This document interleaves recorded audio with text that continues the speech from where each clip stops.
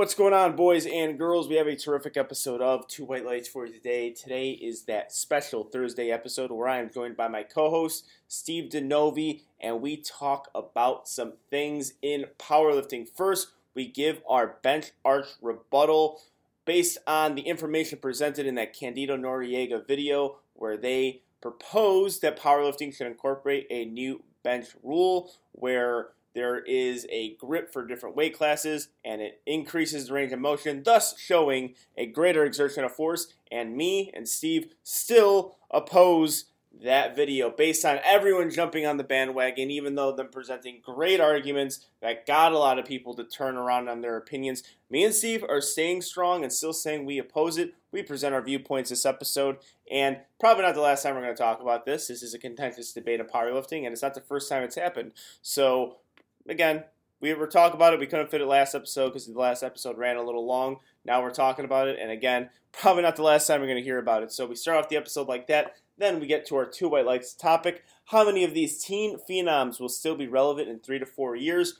We posted on Two White Lights page. And the comment section, surprisingly, a lot of people are in unison that no, not all of these teen phenom lifters will stay relevant in 3 to 4 years, which I kind of found surprising. I understand the factors that go along with it. Me and Steve discuss all the issues that teen lifters can face throughout their journey. We offer just a whole wide variety of potential situations that could possibly hinder a teenager's progress and not live up to the hype that they promise. But at the same time, we also talk about really successful teenage lifters who have been teenage phenoms and then transition that into a great open career, and current teen lifters that we think can do that. So really good, interesting conversation there. Very good Two White Lights topic. I love when a topic gets contentious, where there's a lot of debate and a lot of people have real harsh opinions on it. So we accomplished that with that topic. And also we close out the show with a kind of a surprising announcement, pretty big announcement. Texas Strength Systems has a primetime session for their meet, the Texas Strength Classic. And I got to give Steve DeNovi credit because I truly believe that his Midwest primetime meet has motivated other meet directors in the USAPL to have a primetime session. And we talk about maybe potential breaking down the meet, talking more about the meet, hyping the meet up as we go along. Again, the reason why they have primetime is there's a lot of really great lifters, and it's going to be a highly competitive meet. So we close off the show like that, and possibly you're going to hear a lot more in the next. I think it's 5 weeks out, so we got a lot to research and a lot to cover with that. So really exciting stuff there. But of course, before we get into that, got to talk to you guys about Leflar Bros. Ladies and gentlemen, go to leflarbros.com and get yourself some merchandise. And if you want to see the merchandise, check out Leflar Bros on Instagram. Give them a follow because you get to see the designs, you get to see the Leflar family continuously grow, you get to see more lifters wearing their merchandise, and the reason why more lifters are wearing the merchandise is because it's fucking awesome. It's amazing. I love the merchandise, unique designs for the strength lifting community, the powerlifting community, the strength athlete community, all those communities combined into one, and they make those designs that are going to make you look good. They are going to make you... And on top of that, they have Two White Lights merchandise. Yeah, that's right. Go on leflarbros.com. That's the only way you're going to get Two White Lights merchandise. We're talking shirts. We're talking the original logo, the Fight Night logo, the banner. They have that. And you can get this all for a little bit of a cheaper price if you use that promo code 2WL15. Now, the promo code used to be 2WL10, and we added that 2WL15 so you guys can save more money because that's how much we love you, and that's how much you guys need to be wearing Leflar Bros merchandise. So again, 2WL15. Use that at checkout and you get 15% off of your order. Also, go to rivalist.net. Get your informed choice supplements. Remember, green checkmark, important for you drug-tested lifters. A lot of people listen to the show. You don't want to break a drug test. Don't do it. Don't be taking tainted pre-workouts. We talked about a few teen lifters who might have taken a tainted pre-workout.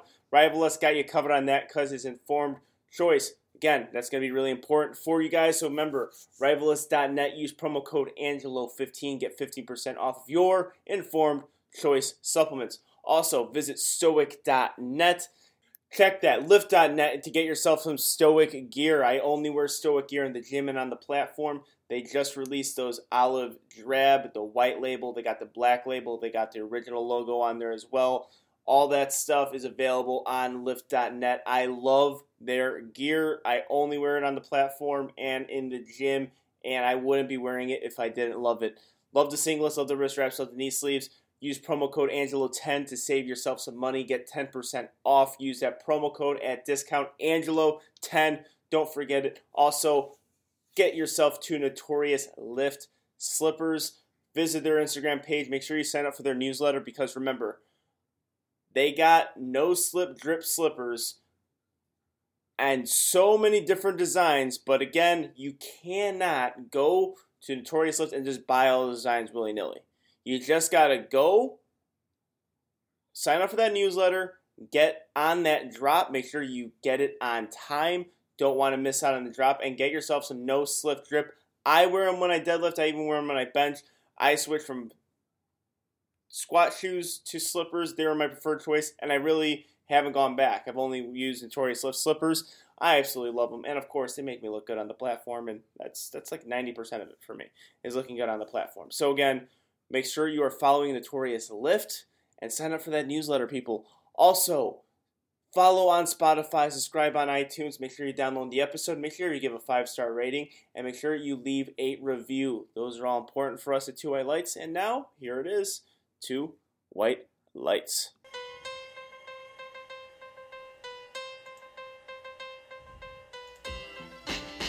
Ooh, baby, I like it raw.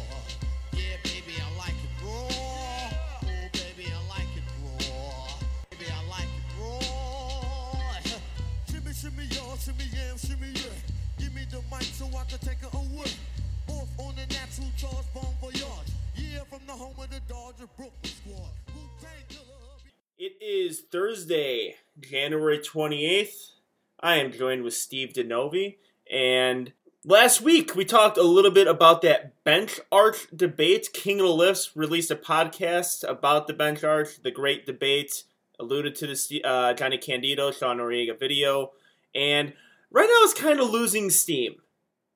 It's kind of losing steam, the bench arch, and the proposed IPF rule change for bench. Yeah, it was a hot topic for a week. Maybe we're going to bring it back. Maybe we don't even want to bring it back, but I guess we are. We're going to have a little rebuttal.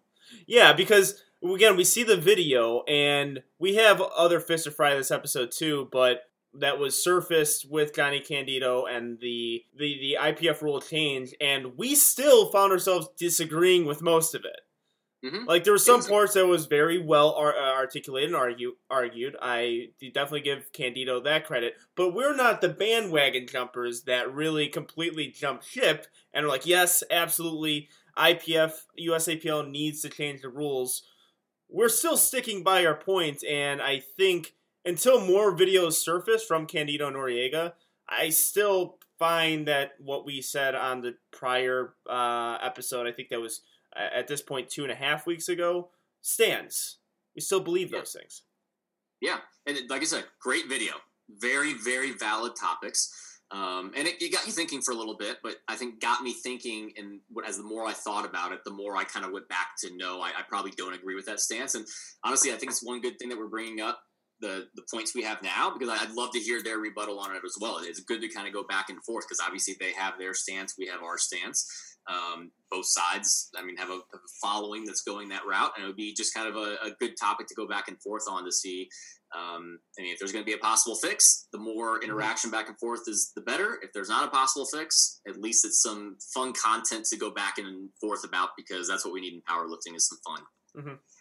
Yeah, so what are your rebuttals to this? Because I think you always give a more antiquated stance on things, where I usually just go based off of emotion and very little logic, where you are almost the exact opposite of me in that sense. So what issues did you see with Candido's video?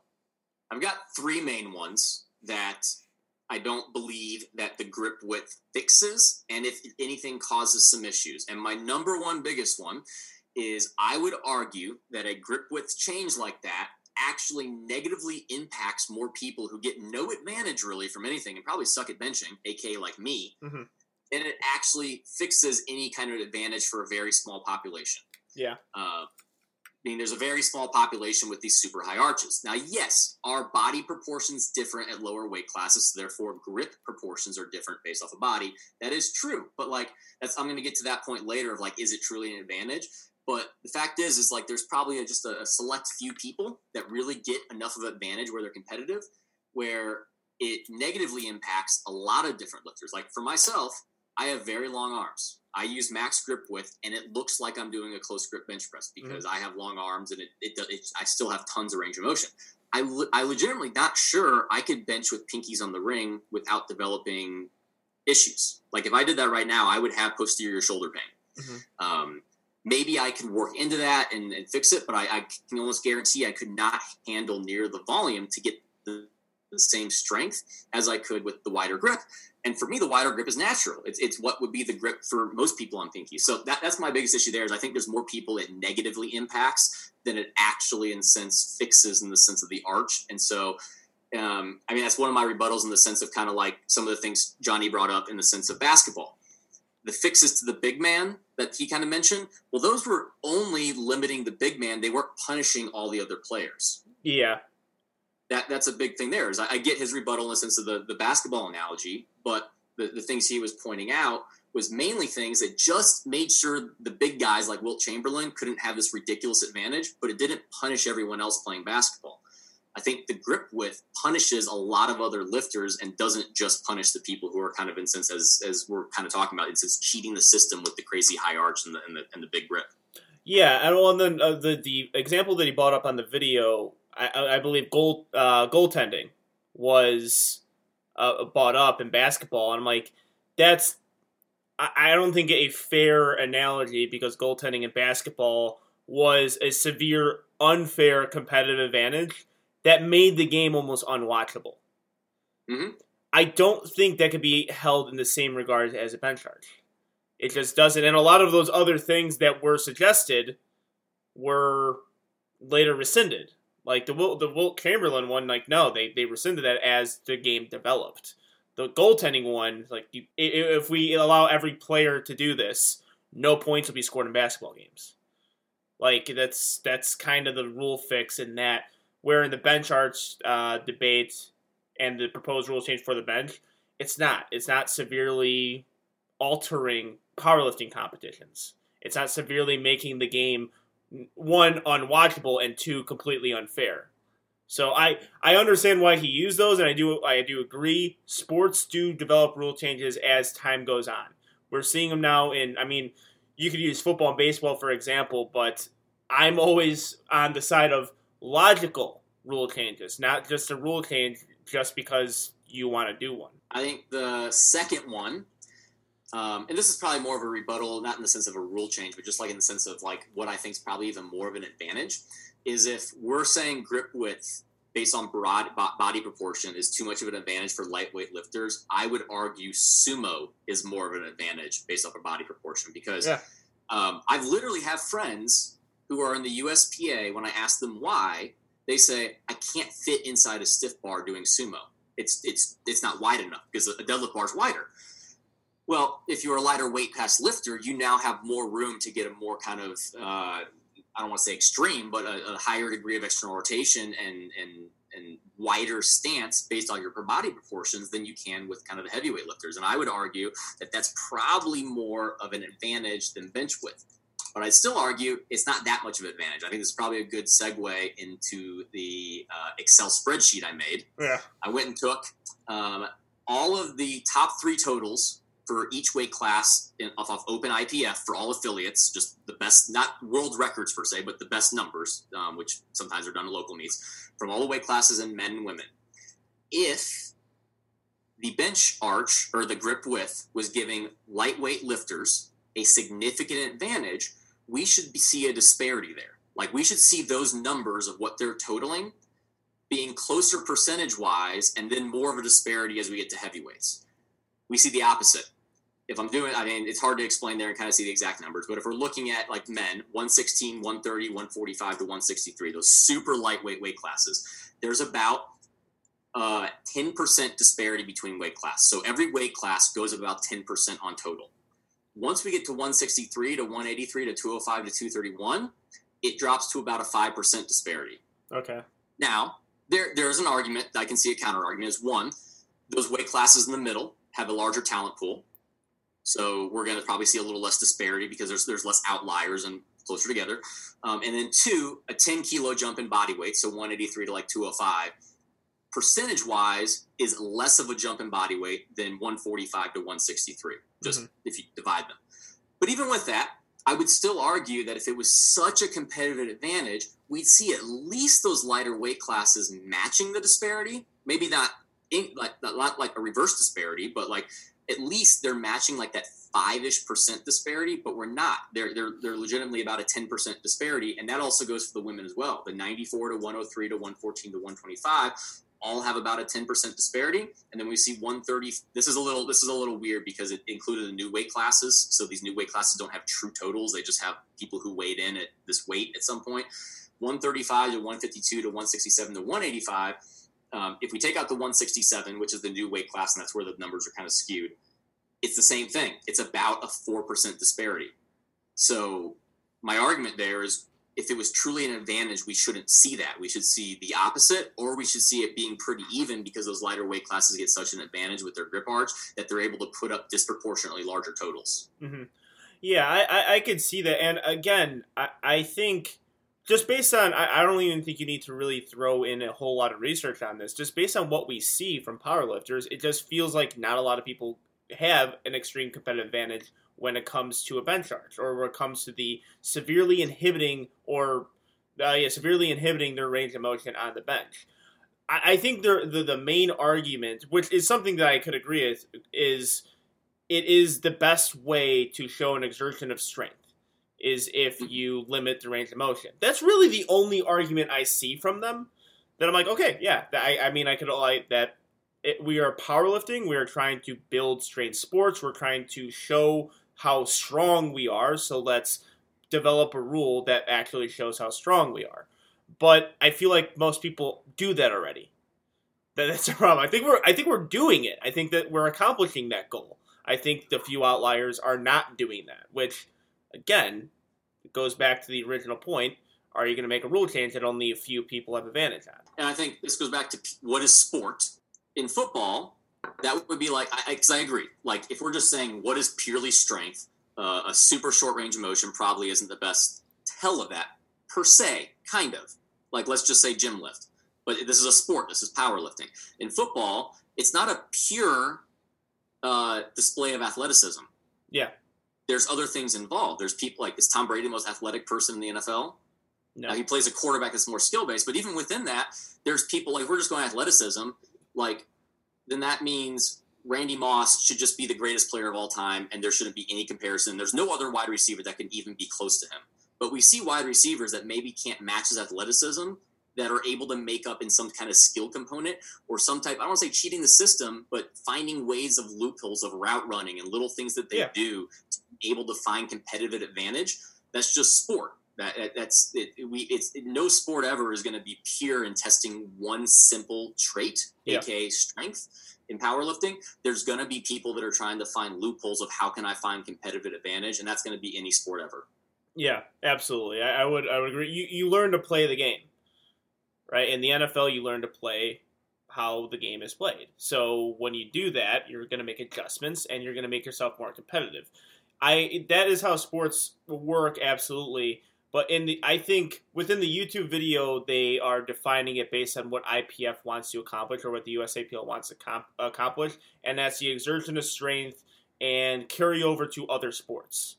Which, I mean, that was loosely quoting the YouTube video, but that's, I believe, the gist of it. And when you severely inhibit the range of motion you have on bench, it doesn't have any carryover to other sports as far as strength training goes. But here's the thing. When I see those things worded by the IPF and USAPL, it's subject to change. Originally, yes, that was their goal, and then things have changed. Like, people, sports organizations go through a transition of what they want to accomplish with their sport organization. So, I don't think using that quote from the IPF and USAPL is the most valid thing you could possibly do when trying to develop something that would change the rule on one specific lift.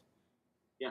Because, I mean, again, I don't have any issue with sumo. I don't want it to change, but if you're going strictly on transference to other sports, a super wide stance, short range of motion sumo, yeah, you aren't going to probably see an NFL athlete doing that. They're going to do trap bar, conventional deadlift. They're probably going to do trap bar because trap bar tends to actually be more transferable to actual sport, and strength and conditioning realm of things. They don't sumo deadlift, especially a super wide stance one. So like, it's different. Like I said, I think they might have had that and it's kept it, but it's changed into more of a sport, which then sport develops its own rules and what it's going to be, and it's not powerlifting. We are a standalone sport trying to compete for the ability of a highest 1 rep max in whatever way we can do that from moving from point A to point B. Mm-hmm. So, yeah, absolutely. Then with that last point there, mainstream success. That was probably my biggest issue with the video because they alluded to it very briefly. They just kind of said, yeah, it's going to help mainstream success. And I'm like, well, how? How would it actually help mainstream success? You just said it, and more people would be like, okay, this doesn't look as stupid, granted, but I don't think people are being driven away from the sport because of super small range of motion bench presses. I really don't think that. I think people would still find issues with just any sort of bench arch. If they see an arch in your back, they don't like it. Yeah, we'd have to get rid of the arch because it's people are still going to be annoyed by that because, I mean, like my wife, she has an arch. Every single post she makes of her bench press, someone's going to say you're going to hurt your back. That's terrible for you. It's just going to happen, even though she actually has a fairly long range of motion because she's got long arms too. So, yeah, I agree. I know Johnny's working on possibly seeing kind of like the viewing stream. That'll be interesting to see, but I'm not sold on that. It's going to affect viewership, and we already use the analogy like if those kind of things hurt viewership, CrossFit would never be successful. Like CrossFit's literally a bunch of meme exercises put into a workout that then somehow became mainstream and highly successful. So we had one more point there before kind of looking at kind of like I made some points of what I think could possibly be fixes if we really wanted to move forward with this. The other one, I was already thinking this. I know Arian Kamisi, I think, brought this up in some things as well. It would just be hard to judge. Yeah. Like there's at a local meet. Now at a national meet, or a world level meet where everyone is in the same weight class in a flight, it would be a little bit easier. But at a local meet where you're going back and forth between weight classes in a flight, you've literally got to try and think for every weight class, where is their finger supposed to be on the neural marker? And then see if you can even see that. Because right now the rule is the index finger. That's very obvious if there's a gap there. We can see that. Everything's open. Mm-hmm. But if it's ring finger, like how are we going to – it's going to be covered up. It's just going to be a manipulation. Now people are going to find ways to bend the rule where just they kind of look like they're on their ring finger on the neural marker, but they're not really because you can't see it.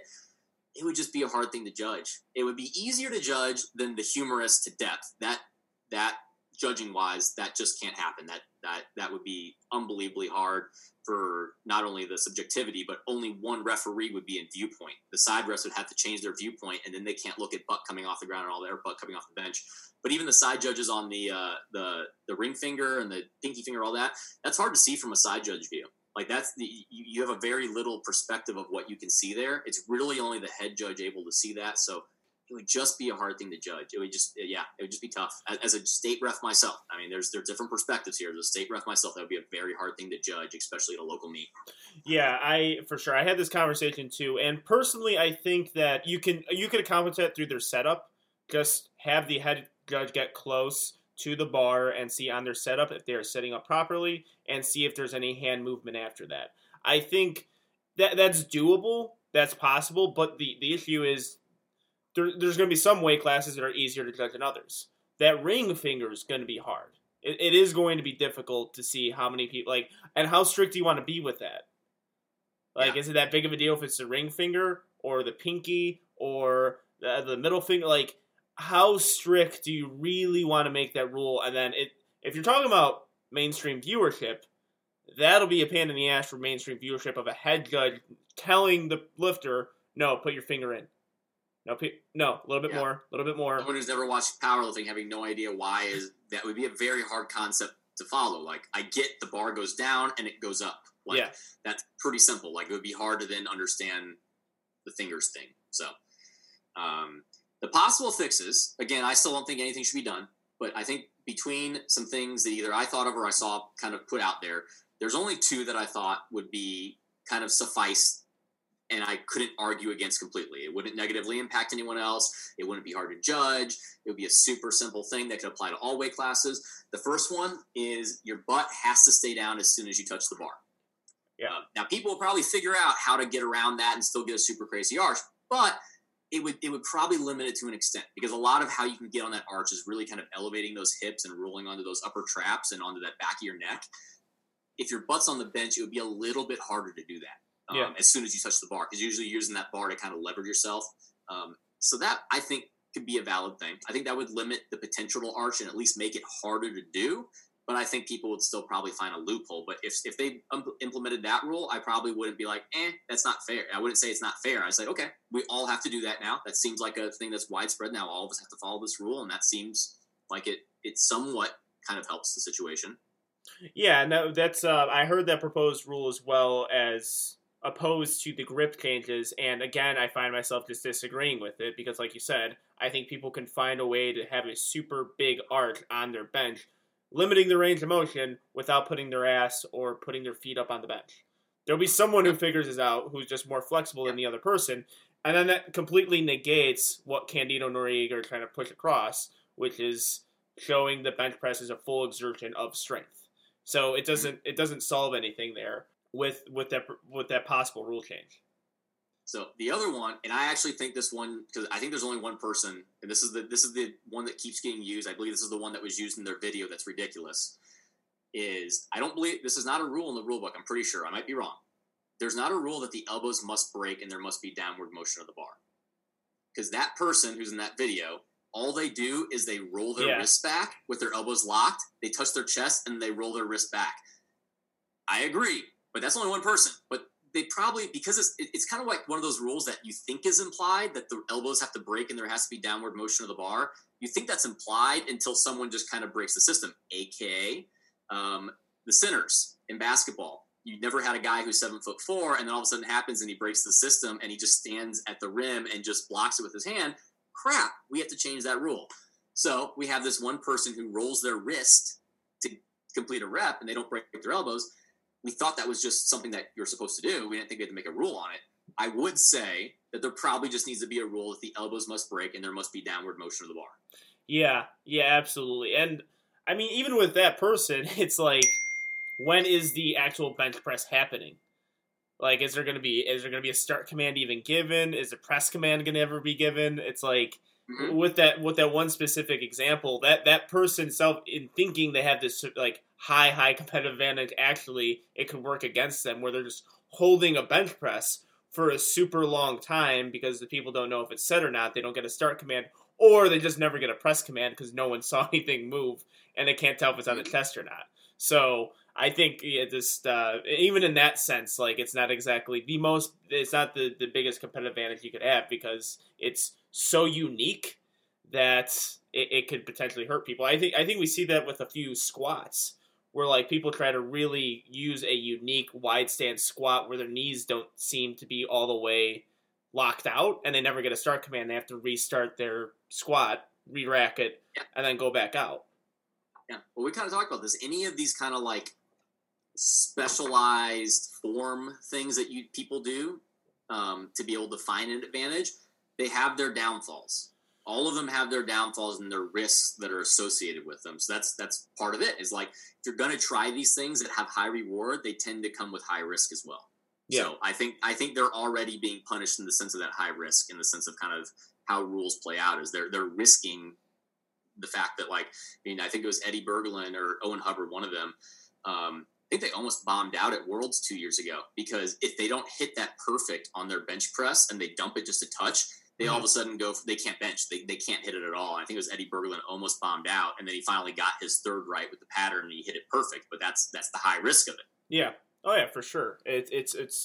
I think, as far as competitive advantages go, I think that's the weakest argument that is presented to me. I could listen to a lot of arguments, like, for that rule change, but as far as competitive edge, like, I just need to see it become a widespread problem before I get on board with any of it. And I find myself agreeing with very, very little of, what's presented in a YouTube video. But again, I said it, the past week, if Candido and Noriega want to come on and do a little panel debate on this, I would love to have them on. I know there's a potential second video that they might release, might be outlining that mainstream success, looking at the views. And I think if you do that, you also have to put into consideration squat and deadlift views, just in general. Because we might just be seeing that bench press isn't going to be the most attractive thing for the audience. So you might find that in any sort of research that people are just more interested in squat and bench anyway, or squat and deadlift anyways. Yeah. I mean, I'm going to use an example. I didn't tune out when Owen Hubbard and Brett Gibbs were going back and forth for the bench world record. I think it was in 2018 or 2019. Mm-hmm. Brett obviously has a very normal looking bench press. Owen has a super high arch. I didn't tune out for it. I was glued to it wanting to see who came out on top. Yeah, but I'll take it one step further and say how many people are talking about that bench battle that they had. Yeah. Very little. Like, it just, in bench press in general, I just feel, to me, what I've seen of powerlifting meets, it's not the most riveting part of a powerlifting event. Because Owen's a great lifter, but he wasn't actually in the battle to win. Yeah. He was just in the battle for that bench press record, and then it went back to Brett versus Russ, because that's what really mattered. And I think Russ pulled for the win that year. Maybe that was a year that Gibbs won. I forgot if that was Canada or Sweden, which one that is I'm thinking about. But yeah, I mean, deadlift is where it mattered, because that's who actually won. Yes, yeah, for sure. So again, with like that's the special one I want to. That's just especially I want to look at that one, just the mainstream viewership, because I'm just still on the standpoint that it's nowhere going to help the sport. It's not going to be like you fix a bench press rule and boom, powerlifting is going to be in the same popularity as CrossFit overnight. Like, it just... They want to make a video banning frog stance deadlifts because apparently for one person it has this extreme competitive advantage. I'm for that, because one person is getting a clear advantage and it's unfair for everyone else in powerlifting. So frog stance should go away. Yeah, and then I would go on the flip side and be like, hey, Ina has a much better leverage than me on deadlift. His arms are much longer than me. He broke my deadlift record. Let's find a way to make his range of motion greater, because my great range of motion is much higher than his. So why does he get the record and I don't? So we can go back and forth on that all day. And same thing. I mean, like, I love how Noriega could be the extreme to all the rules. It's like, I don't think you could be that wide on your squat. Yes. One of my favorite, this is a random tidbit, but I've heard this from people, is like, why haven't you fixed like all of his lifts yet? I'm like, what do you mean? Like, well, he still has like a crazy arch and he's still squatting really wide. I was like, okay, like, why haven't you fixed that? Have you seen how much he lifts? Like, why would I fix that? Yep. That's the first thing you should do. He literally found what works for him and he does it. You found what works for you. Like, why? I mean, I've gotten that multiple times from multiple people. I'm like, I don't really know what you mean by fixing him. Like, you want me to make him a worse lifter? I can make him a worse lifter. I can just completely tank his total by trying to change everything.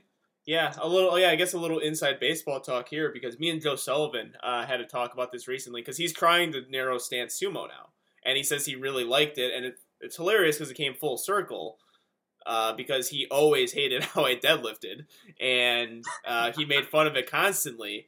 But when we were talking, I'm like, we didn't change the stance per se, very similar to you and Noriega. We didn't change the stance. We changed the way how I deadlifted. Like, the way I was creating leverage was good. It was just, I'm like, if you look at what we started with at the time and what we are now, it's actually a completely different deadlift. My hip hinge is different. How I wedge is different. How I brace is different. It's a completely different movement, but we didn't get rid of the wonky, weird stance. Mm-hmm. That stayed the same. Like, Noriega, it's like, no, don't get rid of something that's making him the number 2 best 83 kg lifter in the world right now, or in the USAPL. Keep it the same, make changes with other things that can make him a better lifter. People don't like to see you like when they see something extreme, they hate it. That's the problem. Like that's why Noriega, if we're talking about rule changes, he's like the extreme to all of them. Mm-hmm. Like because there's not too many people who are that wide with their squat. There's definitely no one in the USAPL that I know of who has this bench arch like him, and he's super super wide and explosive on his deadlift. So he's like the extreme to every single rule. Yeah.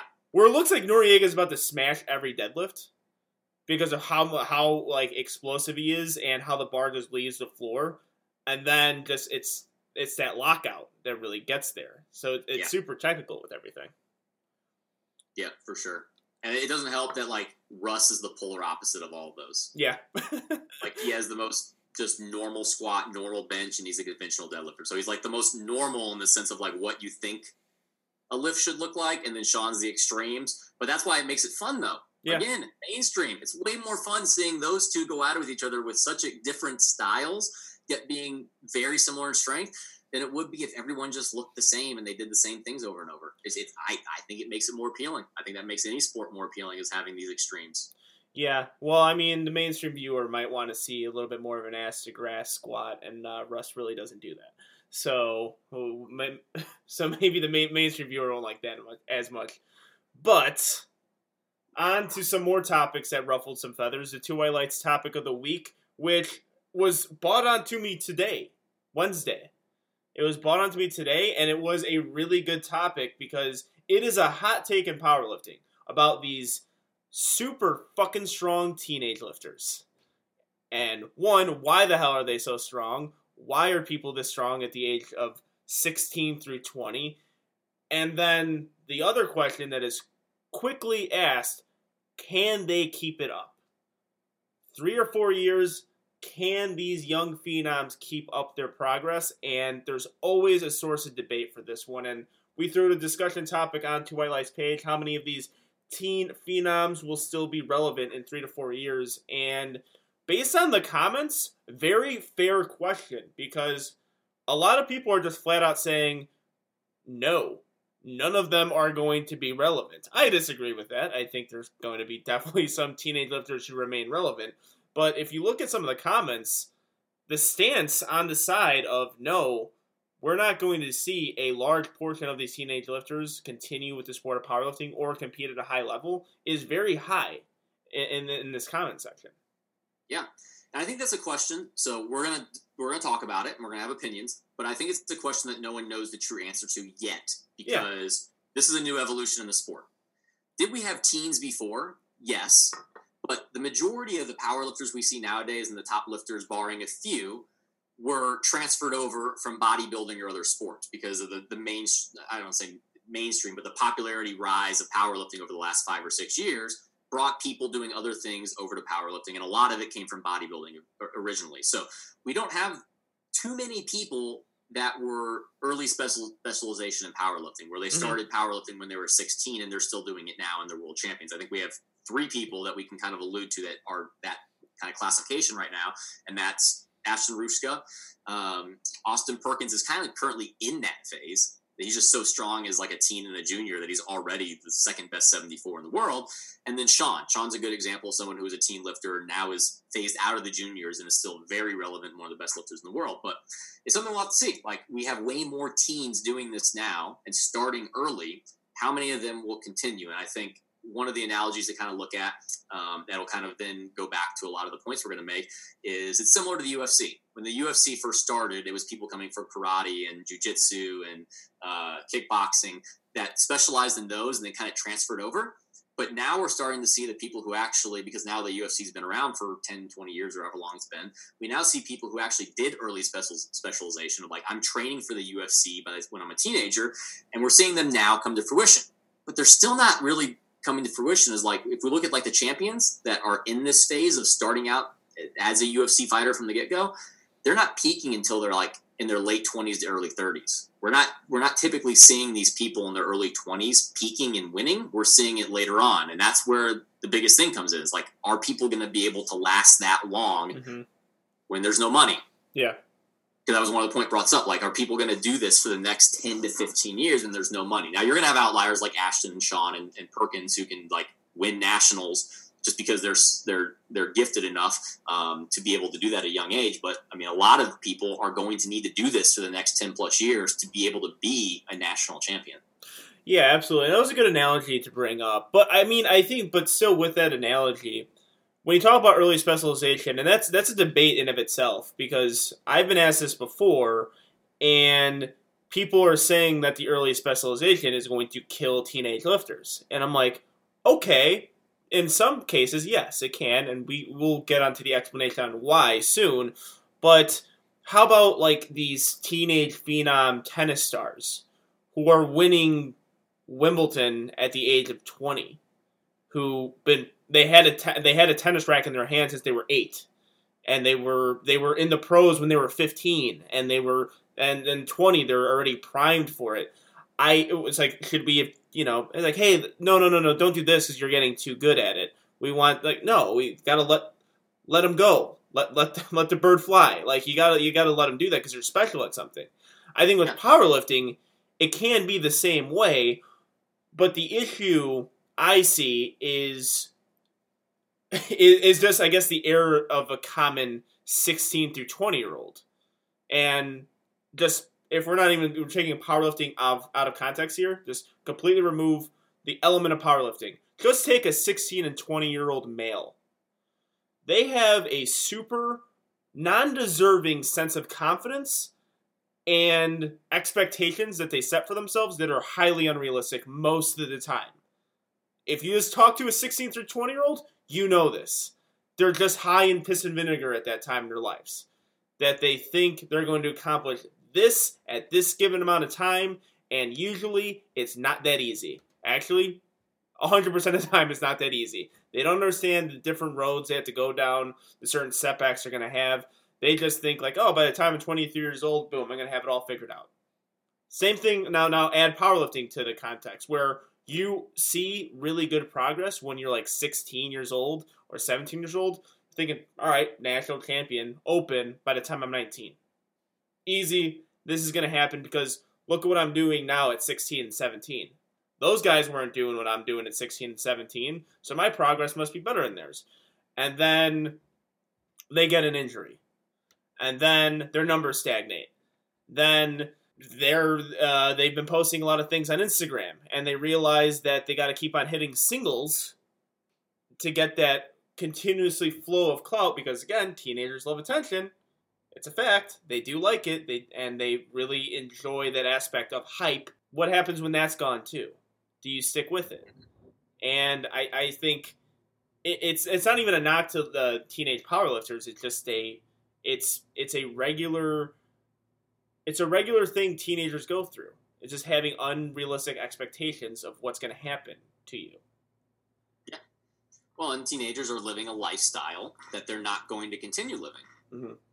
I think the number one point we saw in the comments, and this is my number one point as well for why, as a coach and seeing this myself, is why it's tough to, like, say, as a teenager, I'm going to be the phenom, the greatest ever by the time I'm X age. When you're 16 to 18, you have not become yourself yet. Yeah. College changes you a lot. You become a different person in college. You have more responsibilities. You have a girlfriend. You have things you have to do that you didn't have to do before. That is a big change in lifestyle. And then 4 years in the college, you graduate and you have to become an adult. Yep. And that's a big change in lifestyle. You have to get your own job. You might be getting married. You might be having kids. There's a lot of things that happen over that lifespan that changes things and changes priorities and things like that. And so can you be a teen phenom and eventually become an open world champion? Yes. But there's a lot of things that are going to happen from the time you're 17 and this whole time is that maybe you're 25 that you would have to be able to continue to prioritize powerlifting over, because a lot of other things are going to be happening in your life and you're going to be changing because of that. Yeah. Yeah, absolutely. And I think that's where the early specialization does become a problem. Because the example I brought in before, those people can make money off of the tennis. They can make a living off of the figure skating. They can make money off of the soccer that they play when they're at the age of 18. In powerlifting, you can't. You have to do something else in order to earn some sort of income, or at the very least, you got to earn your degree, right? Or you got to be working a job. You can skip college altogether, go to a trade school, but you still got to work in a trade in order to make that money with powerlifting on the side. But the issue comes in, and I'm going to use my own personal experience here. I didn't get into powerlifting until I was 23 years old. And that was my last year of college. That was when I started to... my last year of college was the most stressful one. I had student teaching. I had no money. I was working a full-time job essentially without getting paid. That's really what student teaching is. You're working 5 days a week. You're doing all the grading on the weekends, not getting paid from it. And you can't really have a job. And on top of that, I was lifting weights. But I kind of handled all the stress before that in my life. I went through the whole college experience without the other nagging issue of like, okay, collegiate nationals is this year. I got to go and compete at that. I got to find out travel. I got to find out how I'm going to get there. I got to find out how I'm going to get food while I'm down there. I didn't have to go through any of that. It was relatively easy. I worked out in my commercial gym and then go to class. Like, I was lifting heavy, but I didn't have any expectations of being a competitive powerlifter. I did my first, my APF Raw Nationals, or APF Just Nationals, when I was in the middle of my student teaching phase, and really I had things figured out at that point. And I realized that today when we brought up this topic that I inadvertently was doing the right things and was actually setting myself up for more long-term success without even knowing it in the sport of powerlifting, because it was powerlifting and then my professional career started to develop with powerlifting alongside it, because they both happen at the same exact time. Where you look at teen phenoms, it's not. They're going from living to, with their parents and them having everything provided for them into college, where they also have to balance this super ultra competitive thing that they put on themselves, and without any sort of financial backing for that. Yep. The one thing I'll say that it gives a better opportunity for these teenagers to develop is that wasn't available 5-6 years ago, is there are now scholarships to be a powerlifter in college. That provides a big opportunity to be going to Midland or McKendree, or I forget the one in Texas that has scholarships as well. That's a big opportunity, because not only does it have an opportunity to continue to do that in a setting that's probably more professional, but two, there's a sense of accountability there. Yeah. When you have to be on this team, you are part of this team and with teammates, and you're oversaw by a coach who's actually there with you. There's a little bit more sense of accountability to kind of prioritize that when all these other life changes are happening and your personality is changing and all your views are changing. All these things are changing your life. That does definitely help in kind of with that transition. And the good thing is we see a lot of these teen phenoms going to these schools, especially Midland, and they're able to develop them further so that they can kind of keep on that track. So I think that system is going to help to produce more people from this early specialization to world champions than it was in the past when that option wasn't available. Yeah, for sure. And they also get to train the right way, and I know a lot of colleges really do emphasize that, training the right way, and not hitting unnecessary singles, maxing out randomly just because they want, a King of the Lifts repost or a powerlifting motivation repost, which, in my opinion, can be the death of a lot of really good powerlifters, is the social media aspect of the sport. I know I talk about a lot how it's a good thing, and I do look at it as an overall good, but for a young person, again, take powerlifting out of the element. A young person, I would say social media is not the most healthy thing for them. And then when you throw powerlifting into the mix, it can kind of get worse, because it's a little bit more magnified when you throw in a sport that's specifically covered through Instagram and YouTube. Like it's a social media sport. It's an Instagram sport. That's what it is. And once you get that taste of clout and exposure, again, 18-year-olds, super impulsive, they're going to continue that because that's what 18-year-olds do. And that kind of goes with one of our points is like lifting for clout versus lifting for longevity. This is coming from a coach. If I've got a teen lifter who comes to me and they're since early specialization, their training needs to look different than someone I have is who in their mid to late 20s, who has been lifting for 10 years, who is a fairly advanced lifter, who's trying to eke out every kilo possible to be top 3 at nationals. It's a different style of training. When you're that young, there's a higher priority on building the foundation for what's going to produce the best results later on. Mm-hmm. And a lot of those lifters are not thinking about that. They just care about what's happening now. And things such as that is like these 70, we see a lot of these teenagers being 74 kilos. Are they actually going to be able to stay there? Like one of the two biggest things at that age that you probably need to build the foundation to become a world champion is muscle and technique.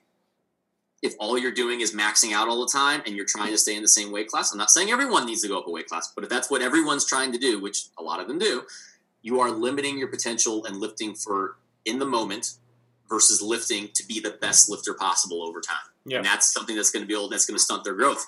And yeah, they're lifting for the moment versus lifting to what their true potential can be. Because they're scared. They're 74 kilo, and someone's telling them you're eventually going to be a 93 kilo lifter, and they're looking at these totals being like, I could never, ever do that. Mm-hmm. Not realizing those same lifters who are 93 kilos were probably thinking the same thing when they first started out too, but they had to build. It just takes time.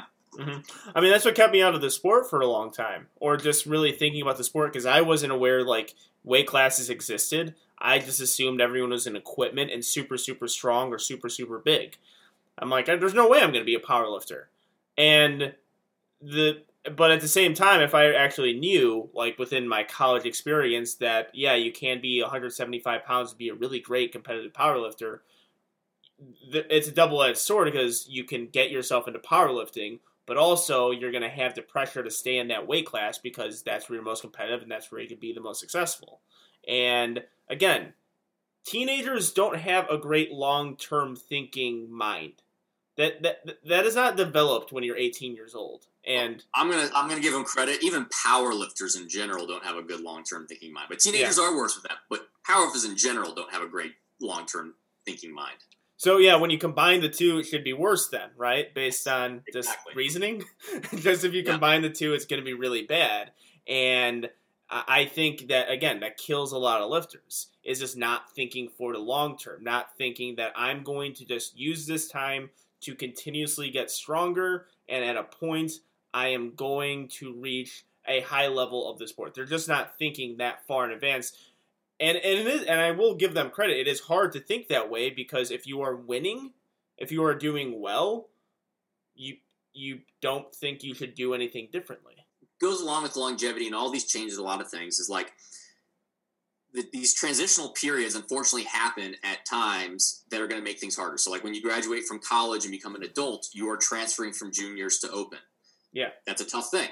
That's also probably, if you're early specialization, about the time period where these newbie gains are going to stop, and putting on 10 kilos to your total a year is an awesome feat of strength. And if you can keep doing that, you actually will be a national champion if that builds up over 5 or 6 years. But they age out from junior to open, and they freak out because now all of a sudden I went from being a top 3 junior to now I can barely make prime time because now I got to be with the open boys. So they try and peak too early and try and force all of their progress into that teen and junior phase, thinking that's when they're going to be able to be great at what they do. Mm-hmm. And just not having that long-term mindset of like, this is like being the best teen. I'm going to give credit to a couple lifters. I mean, one I kind of see are like his main goal I see on Instagram is making prime time. I don't know if I'm saying his name right. It's Alex Sidor. Yeah. I don't know. I really don't know how to pronounce his last name, but yeah, he's one of them. You don't see it like, does he have clout? Yes, but you don't see him clout lifting. You don't see him YOLOing and going off program. You see him posting and bragging about his 5-rep set at a 6 RPE just as much as he does about his bigger lifts. Mm-hmm. And he literally says, my goal is to be in prime time and compete against the open lifters. His goal is to win Team 3, but he pretty much kind of just knows he's going to win it. Like, or him and Aiden are going to battle for it, I think, because I mean, they're both 83. Yeah, they're the two guys. But his goal, I think Aiden's goal too, Aiden's a great example of this. Their goal is to get into prime time and be competitive open. And I think a lot of teen and junior lifters should already be making that a goal versus just worrying about and thinking about, I just want to be the best teen lifter or the best junior lifter in the world. Because guess what? If you try and be the best open lifter and have that in mind, that that's your mindset over the next 5 to 7 years, you probably will end up being the best teen or junior. Oh yeah, absolutely. Those are two really good lifters to bring up. And actually, that kind of brings just a little, like, just a thought that comes to my head. It's amazing what happens when you can combine that amount of confidence and that amount of determination with that age. Just being able to harness all that energy and use it as something good. Because, yes, Alex and Aiden are both great examples because they do things that I like in their training.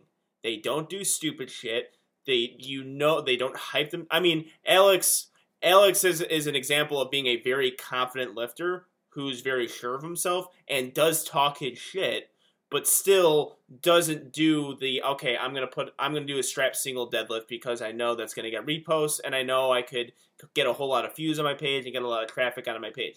He doesn't do that stuff. He's very disciplined with his training.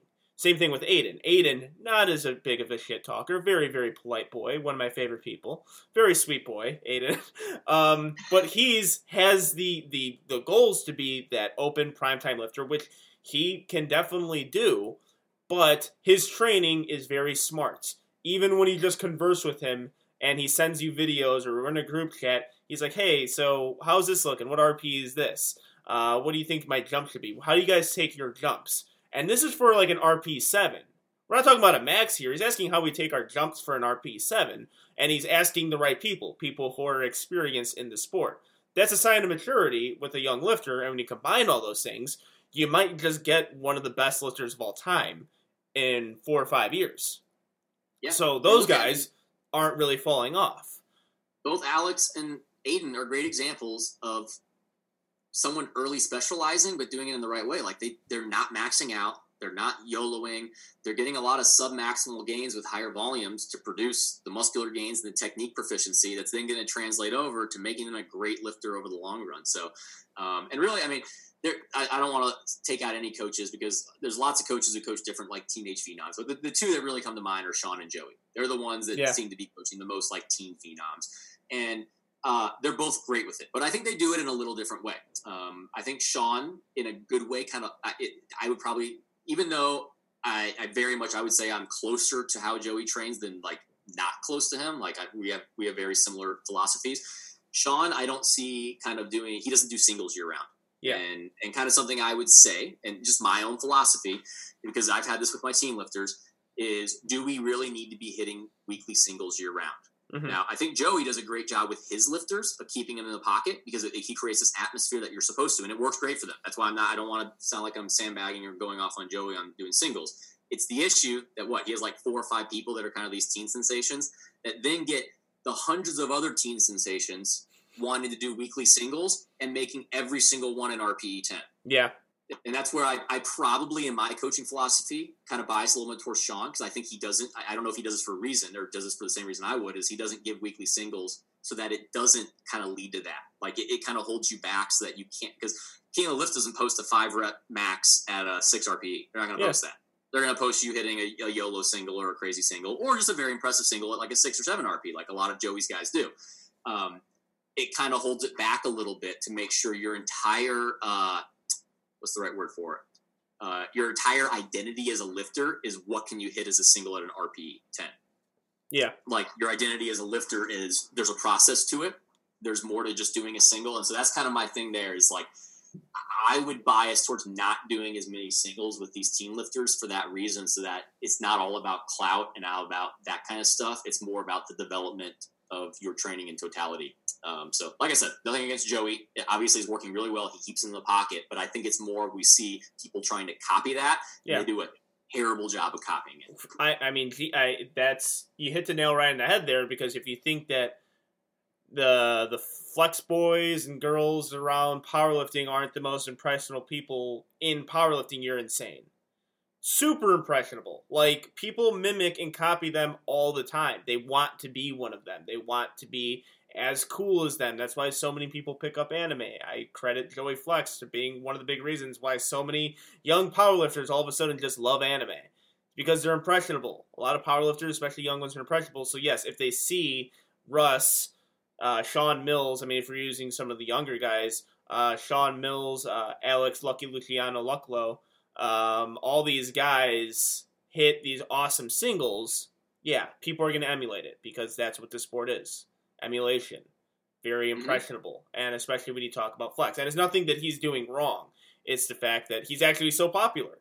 So popular Yeah. that it's going to cause a trickle-down effect, and it's going to end up poorly for a lot of lifters who are going to stagnate their progress because of that. Yeah, it's the same people as people copying West Side. You're not doing West Side. You're doing your own bastardized version of it, where you're just putting chains / reverse bands / your briefs to a high box and hitting a PR to post on Instagram to say you squatted 1,000 pounds, even though like you had like 500 pounds in the bottom and you squatted high. Like it's just like that it's people bastardizing what actually worked for someone to then get clout. And that's what we're seeing with a lot of teens is bastardizing what a lot of other coaches do with these singles. And then thinking, okay, I've got to do something crazy, or else I'm not going to get any attention. Yeah, yeah, for sure. And I actually think I don't know what your opinion, because I'm not a coach, but I think removing RP for those younger lifters might be a good thing, and go based off percentages, like strict percentages, and not RP, because that is definitely a thing. That is something that, especially with those lifters, they have to gain my trust, and like. Maybe we'll introduce RP just for the top set, but percentage-based backdowns. Maybe we're just doing RP on one day. RP is a great thing, but it's in the eye of the beholder if they're going to be responsible enough for it. Is an 8 RPE single for a lot of teens or juniors is a 10 RPE single every single time. Yeah. Or a 6 RPE is 8 RPE. Like one person that's always given credit for like they do the program is Mikey Davis. He is the epitome of what flex training is supposed to be. Is if you're given a 6 RPE single, it's a 6 RPE single. Like that's what it's meant to be. So yeah, 100% that like if I have one lifter who's younger, they have to earn the right to do RPE. They have to give me enough trust to be able to do it. And there are some lifters that they get some RPE stuff, they abuse it, and then I pull it right back and I take it away because they have to be able to earn the trust and not just lift for Instagram. Yeah, lifters losing RP privileges, I think, is more so in that younger demographic. I don't think there are people in their mid-20s who are in the open who possibly lose their RP privileges, but yeah, I think a lot of teenagers like, all right, we're not. We gave you a gift in RP, and now we're gonna take it away because you're just being super irresponsible with it. Yeah, or giving like I like to give ranges. So expect like if I'm gonna get all my lifters for the most part, I probably like say 95% of the lifters that I have that do RPE based stuff, I still give a range. And some of them I say that's a loose range and you can go outside of that. And then some of them I say that is a hard range. You do not go outside of that even if it doesn't satisfy like that's your range you're going to be in the RPE. So that's something you can do as well with a lot of those younger lifters that I would highly recommend is if you give a 7 RPE single, you give a range and they can't go outside of that even if it's going to be too easy. And that's just a great thing. Like, okay, you're stronger. That's awesome. That moved easier than it was supposed to be. I'll increase the range next week. Yeah, for sure. Actually, me and Joe have done that recently. That's just like we were struggling with RP last time when I was prepping for the Midwest Prime Time, and it's like, all right, let's hit a range here, and if you're falling within that range, you're good. Because we were going most of the time we were going a little bit too under. That was the problem. So, and I would just constantly ask questions like, all right, just give you a range, and then it'll fix all those things. It's almost like I think a lot of times with these younger lifters. It's almost like hitting from a tee in baseball. Like when you tell a 17-year-old to hit from a tee to work on some things, they're insulted. They think that it's like they're getting demoted or something, or it's like, oh, you don't think I could hit a ball off a tee? You don't think I could swing a bat? It's like, no, we're working on something specific here. That's why we're having you work on a tee. Same thing with when a coach gives you a specific number to hit and takes away your RP privileges. Like, no, we're trying to work on something here for bigger. You have the capabilities, you're just not executing the way you need to do it. And it could be a mental thing, and that's why we're giving you the T right now. And then when you get like a 27-year-old Major League Baseball player who's like an all-star and they tell him to work on the T, they'll be like, okay, yeah, sure. Their ego's gone because they're older and they know that it's going to lead to something greater. Yeah. Well, I mean, I posted about this before. Some of my best lifters, the top ones, strength-wise and accomplishment-wise, are the ones that just do what you say. Like, there's no arguing.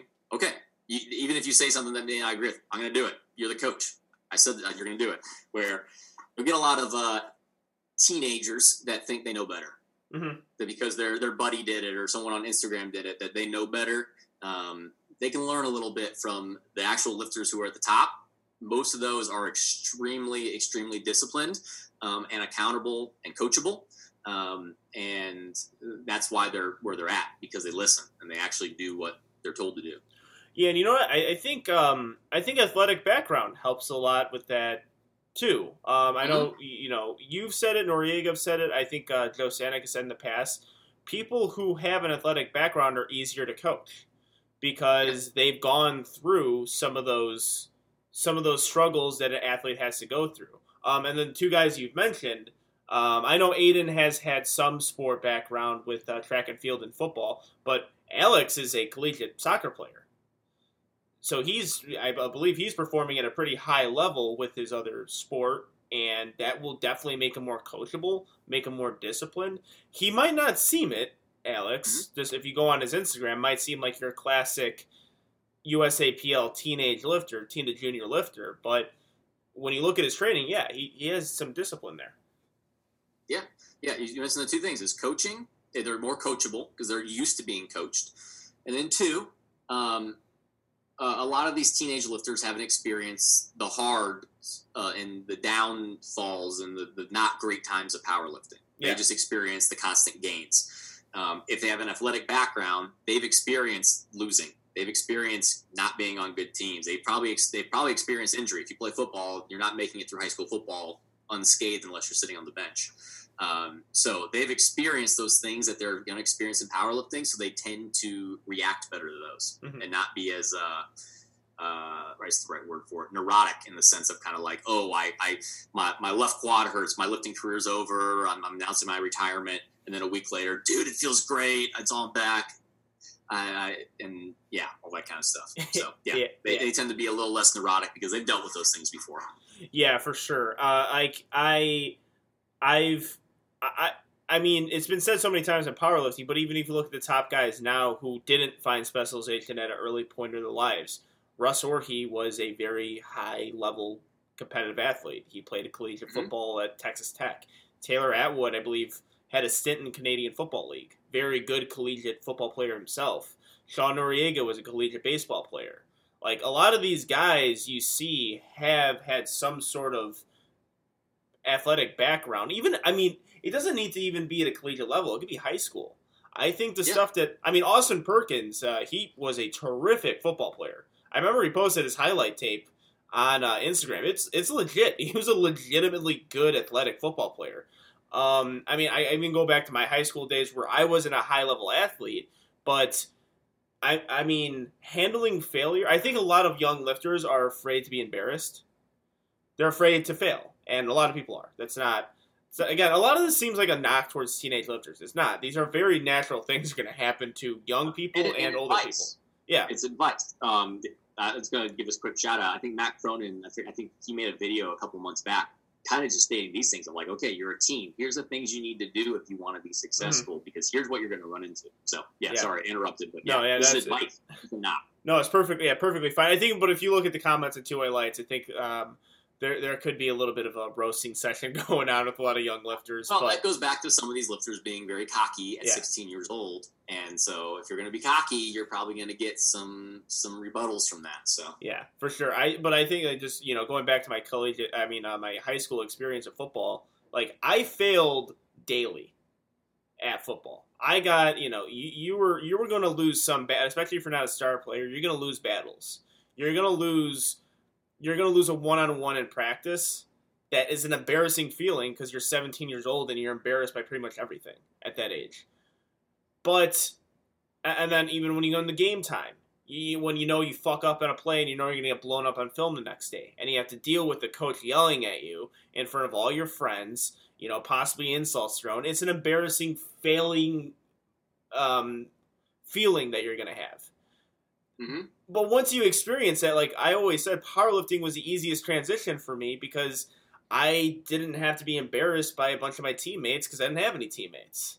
I wasn't letting anyone down by me because I didn't have anyone to let down aside from myself. Powerlifting was an easy thing, and it was constructed through athletic experience. Baseball is another example. Like making an error in a game, that's a deflating feeling. Or giving up 7 runs in an inning. I've done both of these things. deflating feeling. It's just hard to deal with, but once you get through all that stuff, you're going to develop some character from it, and whatever journey you pick, it might not even be sport related, it will help you in the long run dealing with failure and dealing with just moments of complete embarrassment. Yeah, and it'll help too because I'm just opinion. Powerlifting's not that hard. Nope. It's not that complicated sport, and it's a pretty easy sport in the sense of kind of what we do. So if you've done collegiate sports, that was a much harder thing to deal with in the sense of all the things that go into it. So powerlifting is a very easy thing to kind of transition to because that's literally you probably in a sense kind of power lifted as part of your training for that sport. Now you just get to do what you did to train for it. Like it's just one element of it. It's fairly simple in that aspect. So yeah, I think there's a lot of things that kind of athletics then help to kind of translate in the sense of the mentality of what is powerlifting and leading into it. So. Mm-hmm.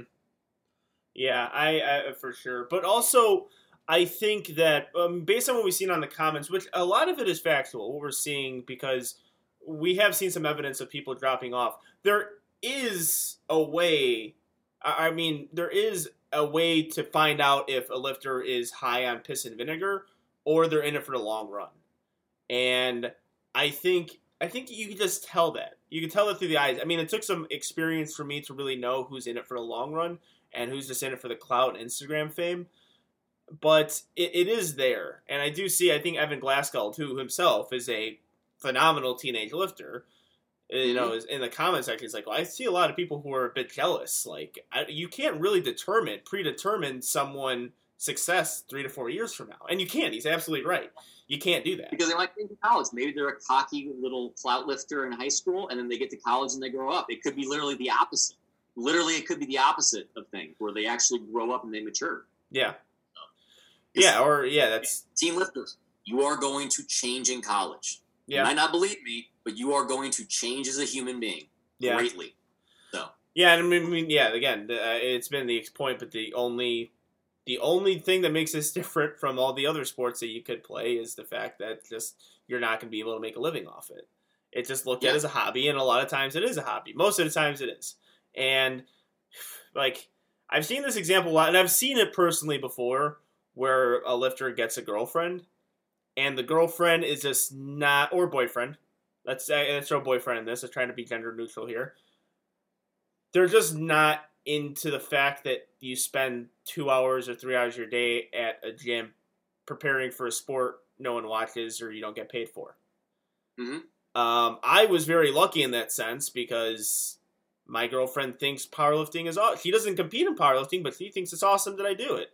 She loves the fact that I am able to balance that and my other stuff or perform at something at a high level. But it's not always the case.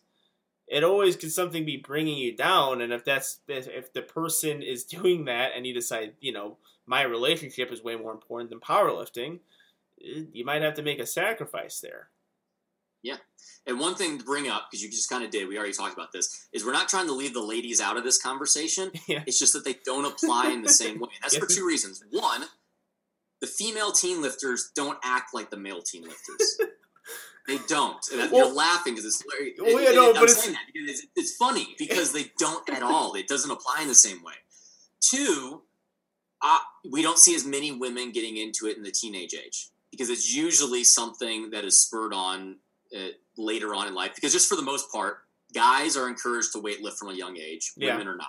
That's changing to an extent, but for the most part, guys are encouraged from the get-go, you need to lift weights. And we're talking about so many people from athletic background. If you're playing track and field and football, which is, football, male sport, you're probably going to be powerlifting or doing heavy weightlifting. And so I don't think the general population of women are in the same manner of kind of their introduction to weightlifting in the same way as guys. So that's why I don't think we see as many women teen lifters. We definitely see, I think we definitely see a lot more women who get into it for body image. The same as guys too. We get in for body image. We 100% do. And they don't even realize powerlifting is a thing, and they eventually just kind of cycle into it. Where I think now, at least on the male end, there are guys that actually get in it to powerlift from the day they start lifting, which is something that didn't exist before. And I'm not sure women's powerlifting is at that point yet. Yeah, it might. I think it might be at that. It might be at that level, but I just think, again, if you just look at how a prototypical 17-year-old boy acts to a prototypical 17-year-old girl acts, just different personalities. And no, they're not. Actually, Garrett Fear, breaking news, Garrett Fear just commented, only the ones who don't say they will know my name or something similar to that effect. Like, it's powerlifting. Like, like girls are never posting that at 17 years old. Pantone, teen phenom. We don't see her ever talking trash. She just posts her lifts. She stays in the pocket. She does it. She's good. Yeah. I guess you could throw... I mean, there's a lot of teenage lifters you could throw in that element where, no, they're not posting a whole lot of just them talking shit and being all high in piss and vinegar. Yeah. I guess more in the teenage would... Like, if they have a social media personality, it's because of how they look. And I mean, at an extent, they're lifting too, but it's definitely not just calling out Pug the Goat or fucking Taylor Atwood or all these other people. That's a predominantly male thing, and that's kind of how men are wired to act. So yeah, we're not trying to exclude women from this conversation. Congratulations to all the females in powerlifting. You're not as cringe as males. Yes. Yeah, it should be a compliment that you're not as included because we're, Yeah. So for this, because we had some people in the comments asking, who are some lifters that you've seen kind of just like drop off from the teen division and not really have success either as let's throw teen and junior, because I think they're interchangeable. Teen and junior division who had a promising future, looked like they were going to be the next great thing, and then you haven't seen them even really do anything on the open level. Because I know you have a few probably, because you have a better knowledge of the sport. I have one that comes to mind. We were talking about this, and I was on the USAPL rankings. They're literally just looking at the top teens, and it showed, from all time and kind of seeing when they were. That's kind of what led to, one, us talking about how the women don't apply because we couldn't find really any that fit in this category. But I think we pulled up 1, 2, 3, 4, 5, 6, 7 that kind of are like, okay. Some of them I haven't heard of, but if we're looking at where they ranked super high, and now they just don't really lift anymore. Yeah. Eric Johnson, he's from back in 2015. He did a couple meets. He peaked in his first meet, and it looks like he bombed out of a meet and then just stopped competing. Sawyer Yandel, I think he's trying to kind of make a comeback. That was an injury thing. He was a very promising teen. I think he won Junior Worlds at 66, and then he had this patella issue and had to have surgery. And I'm just not sure he's ever got back to where he was. So that was kind of an injury thing, but I know he's at least still involved in the sport versus some just kind of dropping off. Owen Tomaszewski, hadn't heard of him. Competed once, never competed again. Austin Strader, that was one I remember. I don't know if he's still lifting, but back in 2018, I remember he started posting, and he was 18 years old and doing some just silly things as a 93-kilo lifter. And then he just kind of dropped off. I haven't really heard of him much. It looks like he hit a 787.5 total in 2018, and ever since then it's kind of been down from there. Josh Peerdot, he was actually on the Midland team. And he failed a drug test. I believe that was for a stimulant from a pre-workout. And then I don't see him. I looked at open powerlifting. He hasn't gone to USPA or done anything. I don't know what his plan is. Maybe he's waiting out until his ban's over from the stimulant. But he was a top 93 or 105 lifter and hasn't been around since 2018. One that I think he's still around. I think this is probably the most famous one we're going to talk about that I think he's still around. He made a random IG appearance the other day, is Mason Cabney. Yeah. He posted that he still is alive. He's just not posting. I think probably what we're seeing is in some manner, in a mature way, he may have realized that Instagram was not a conducive thing for his life, which I think a lot of junior lifters and teen lifters need to realize that Instagram is taking over things. So he may still be very much in the mix. I don't want to rule him out, but he was obviously a huge phenom. He was, even as an open lifter, unbelievably competitive. We just haven't heard from him since 2019. And then the one you brought up, I actually had never heard of him, Dylan Brash. Yeah, Dylan Brash. And also, I got to go back to Mason Cabney. I really hope he comes back, because that is, legit my favorite lifter. Seriously, one of the guys that I started watching really early into my powerlifting career was he was so technically proficient and an incredible powerlifter too. You know, junior world champion, coached by Noriega. You know, we failed to mention that on the player coach or the coach comparison with the football teams that he had. You know, Mason Caveney under him, and he was an incredible lifter, and hopefully still is, because again, that's like a little fandom thing for me. Like, he was one of the first lifters that I watched, and I was like, what the fuck? I didn't know people could do this, and I didn't know people could make it look that easy. Technically efficient, and just super... Is that why you grew your hair out? What's up? Is that why you grew your hair out? No. I had better hair. I had probably better hair than him when I was 18 than he had when he was like 20. I had some long-ass hair back in college. That was pretty sweet. Now it's like professional long, but mine was like almost unrivaled. But it still is, actually. I still think I have better hair than him, at least. But yeah, I hope he comes back just as a personal thing. I've talked about him on Two White Lights a lot because, seriously, one of my favorite lifters. But Dylan Braish, I think, is the absolute perfect thing. Diesel Santana, he was on Two White Lights, and for a stint, he was super hot, like, in the powerlifting community. He was lifting crazy weights. He was super young, super raw. You know, he was just his first year, he was just throwing up like a 700-pound squat, 700-pound deadlift, and he was just yanking that shit up. And like everything was there. The leverages were there. He was going to be good in all three lifts. And, you know, big time shit talker, super brash about everything. No, don't mind the pun. But he was just a very in-your-face type lifter, and he was getting reposted on all the big pages, King Lifts, Powerlifting Motivation, and I don't think he did the right things he needed to do to have continuous growth in the sport, and when that growth kind of stopped for him, and it was early too, because there's no way a natural guy, and he was natty, no way a natural guy can just continuously throw up this weight without any sort of substance and work. I mean, he flat out said on Two White Lights he didn't bench press. He didn't bench press because no one wanted to see him bench. It wasn't going to get him. It wasn't going to get him numbers on Instagram. It wasn't going to get traffic to his page. So he just neglected that entire part of his training. And, you know, he came into USAPL, didn't do great his first meet, and was pretty hyped too. And then at Raw Nationals, just didn't compete.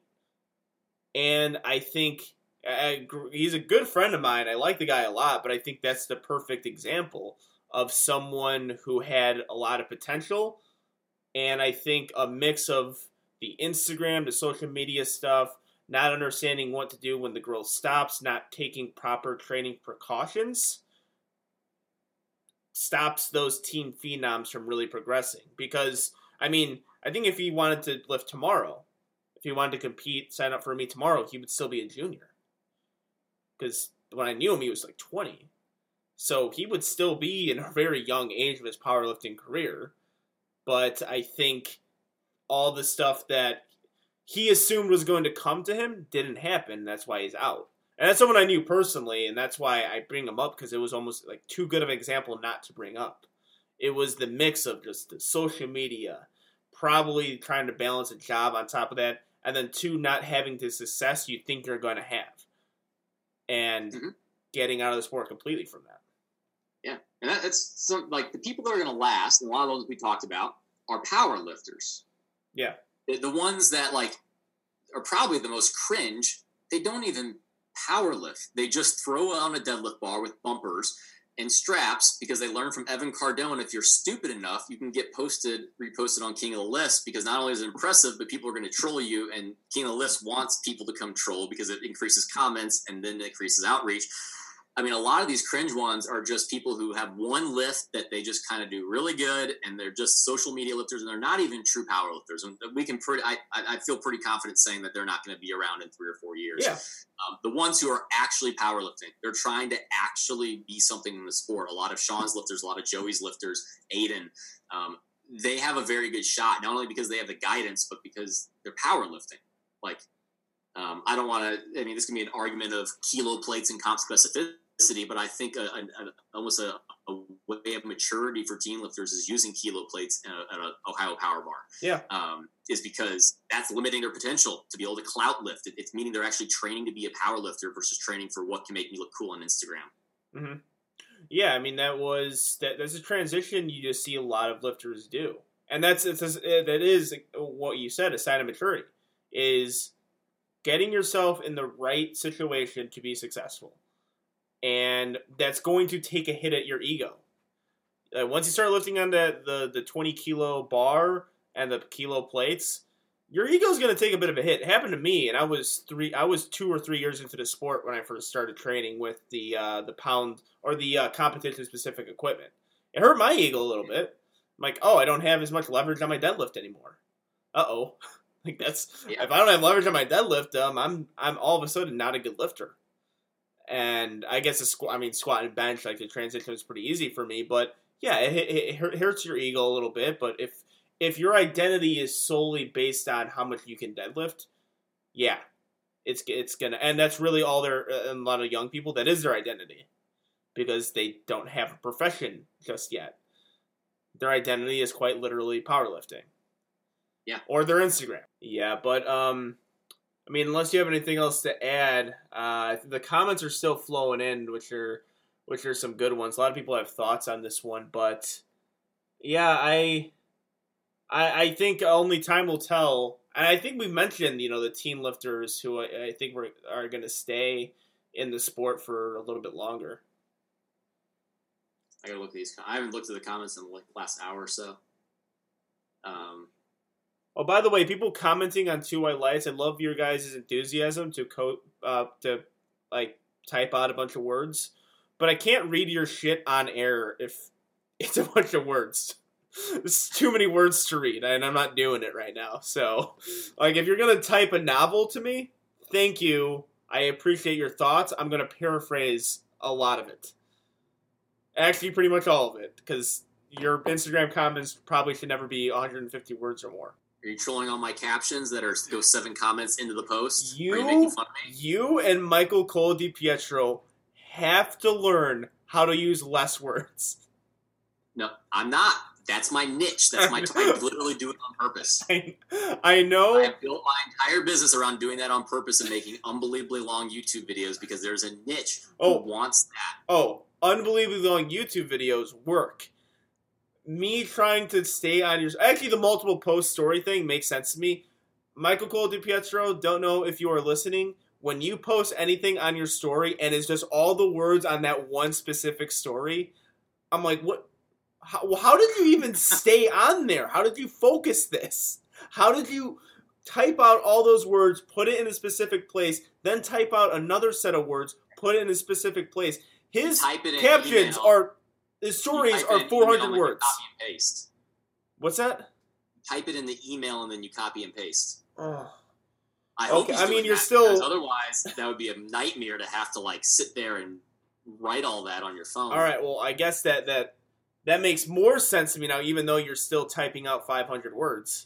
As well as I didn't even know this. I asked, I think it was Josh or Zach from Data Driven Strength. I was like, how do you guys have these long captions, but they're always perfectly fitting? Because I just write it and I just post it and do whatever. There's an app you can have and it will make sure it fits your caption in the exact number of words that you can then copy and paste from that caption. I didn't even know that existed. So yeah, that makes sense. I mean, yeah, I actually don't know your Instagram commenting habits. My posts, just how long they are. Oh no, your So here's the thing: posts are fine. Stories, okay. If it's a little wordy, I'm probably gonna scroll right through it. But Instagram comments, if you're commenting on Two White Lights thing, maybe we should learn a little bit of a skill of paraphrasing. As a teacher, I like to say wordiness. Let's get rid of some of the wordiness here and some of the fluff. Maybe reduce that to the main points that you're trying to get across here, because I can't read all this stuff on Two White Lights. I'll lose myself in thought reading all this. I mean, I still try to... I'm not going to lie, man. When you make a story post, I read some of them, but other I'm like, nope, not reading all this today. Nah, I'm on Instagram. I'm not trying to read. Yeah. I get that. I 100% get that. You got about 0.5 seconds to gain someone's attention on Instagram. Yeah, which is funny because a little inside baseball on this one too. Steve usually comes up with all the Two White Lights topics based on the words, and he's the one who like reduces it to the simplest amount of words to fully get the message across. It's not me, it's him. I'm the one who has to cut down the wordiness on topics. I don't know how I do that because that is not one of my skills. I'm just trying to clickbait as much as possible. I just think, what is clickbait? Yeah, all of them. So you're the best at finding clickbait. 5 seconds. So if you call out teens, I knew that was going to be clickbait. So it was a great topic because they were all going to see that and hear the view or want to hear the perspective of us calling out their antics. Yeah. Oh yeah, for sure. Yeah. So yeah, because all of them so far that I've said, they're all like topics that we brainstormed. This is you coming up with the just a very simple 1 sentence topic that is very clickbait worthy. So I guess I can't really speak on that because you're the one who's coming up with all the topics. And Leffler Bros is the one producing the amazing graphics. Yeah, I'm really doing nothing in this. really just kind of the guy. Like you're just sitting back and letting us develop all the clout for you. Yep. That's what happens when you develop so much clout for yourself already. You get to get people to do it for you. You just bring on more people from work. Yeah, I get that. You have so much clout, you don't even need to bring the clout anymore. Yeah, it's like I got to get people to do this. Like comedians who write jokes for their entire lives, they have other people write their jokes after a while. They're like, I'm not going to write jokes anymore. Why would I do that? You've earned that right. You've earned that right. Yeah, the highly prestigious clout right. All right, well, let's we want to hype up our next topic. What's up? We want to hype up our next topic? Well, I mean, I don't even know if it's a topic. I just think I was going to congratulate you because I think you're starting something in powerlifting here. Texas Strength Systems, their next meet in February, has a primetime session, and I think you're the guy to thank for that because USAPL has never seen that. I don't want to dive into it too much, but I know we're going to talk about next up, maybe the opener, not the full topic, but we'll talk about a little bit is the Texas Strength Systems primetime and why this is the perfect example of when to do it. Because actually, my meet was not a great example of when to do it. My meet's not super repeatable because it made no money. Yeah.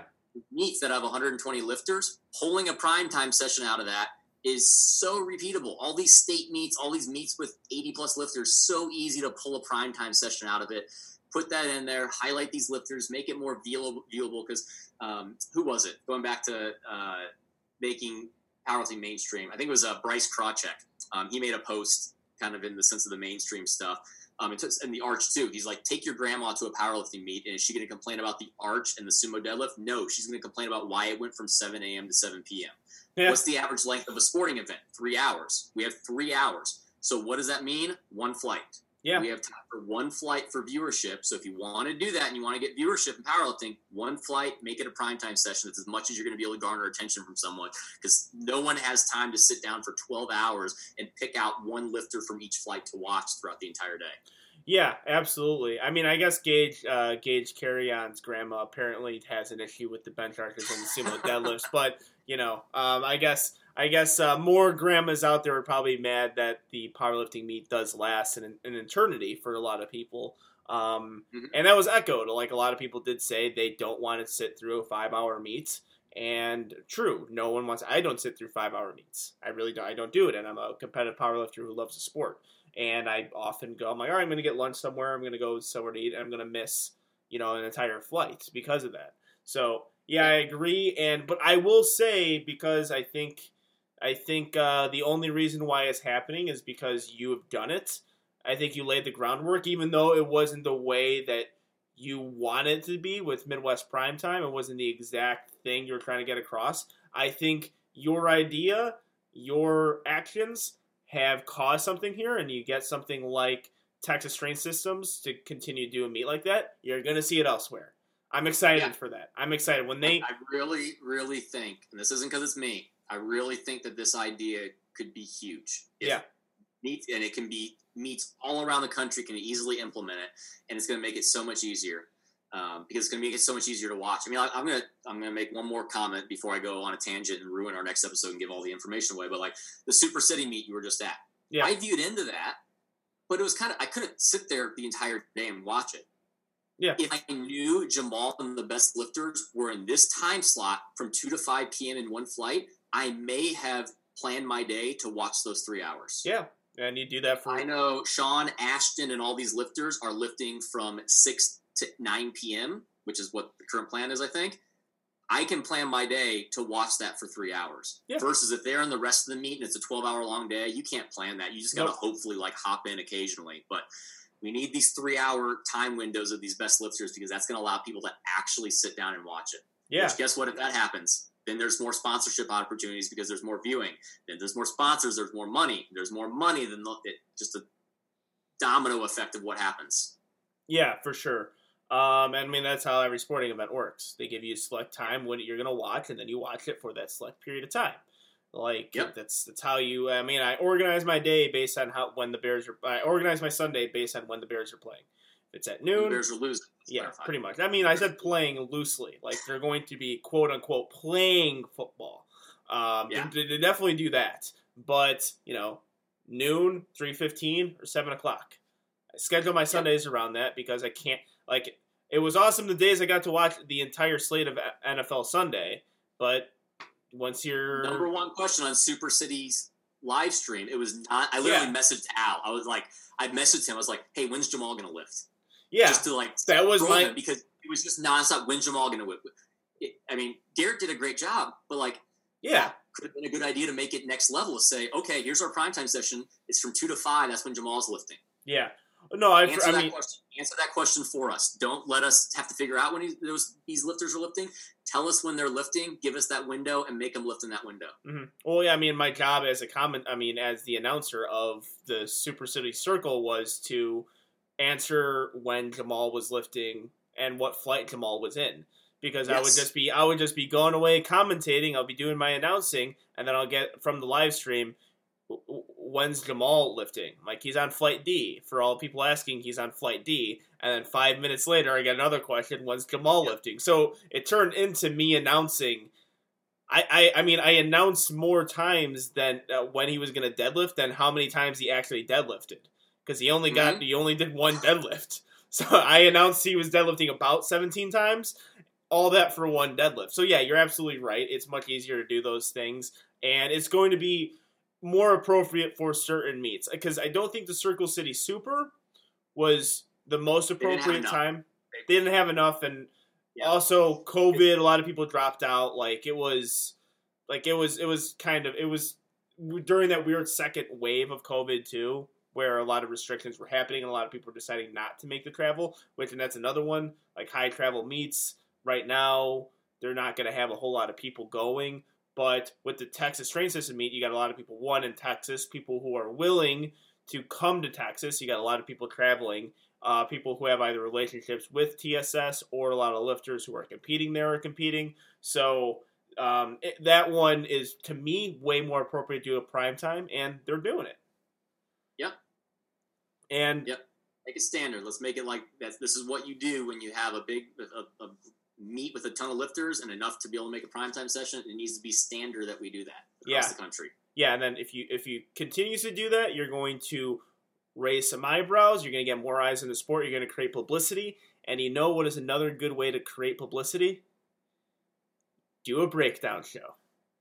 Yep. Breakdown show. Yes. We said we'd do a show if people do if we'll keep hyping it up. If people are going to do primetime sessions, we're going to keep hyping it. We're going to talk about it.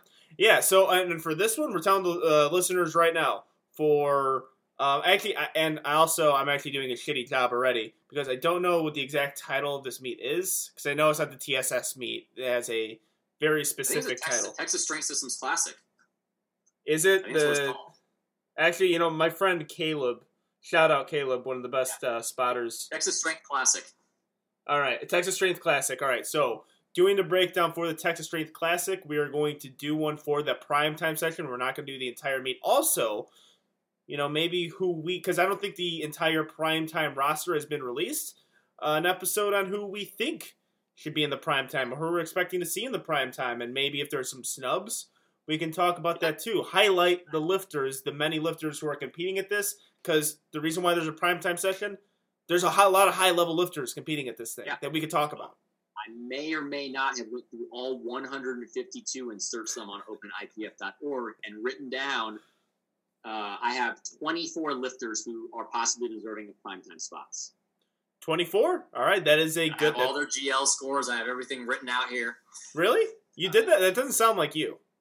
No, I never do that kind of stuff. Yeah, it doesn't sound like you to go on OpenIPF and really put their numbers in a Google spreadsheet in like a 2-hour time frame, because I think I messaged you this morning and then you're like, all right, I got it. I'm like, I just told you about this. I was like, I was in the middle of social studies to science when I messaged you this. I'm like, I didn't even come in from social studies yet. All right, we're cool. But yeah, you did it, and breakdowns. I love breakdowns, and I know people want to hear these breakdowns, so I'm excited, man. Yep, we'll hype it up next session. We'll hype it up next episode in that opener. Talk about it a little bit more, and maybe we'll get a little more info by then on the Prime 10 session. But if not, we've got all the lifters who deserve it. All right, fantastic! I can't wait to do that. That's going to do it for this episode of Two White Lights. Stay tuned for Monday. We have a potential interview lined up, guests to be determined, and we'll see you guys next week. Peace.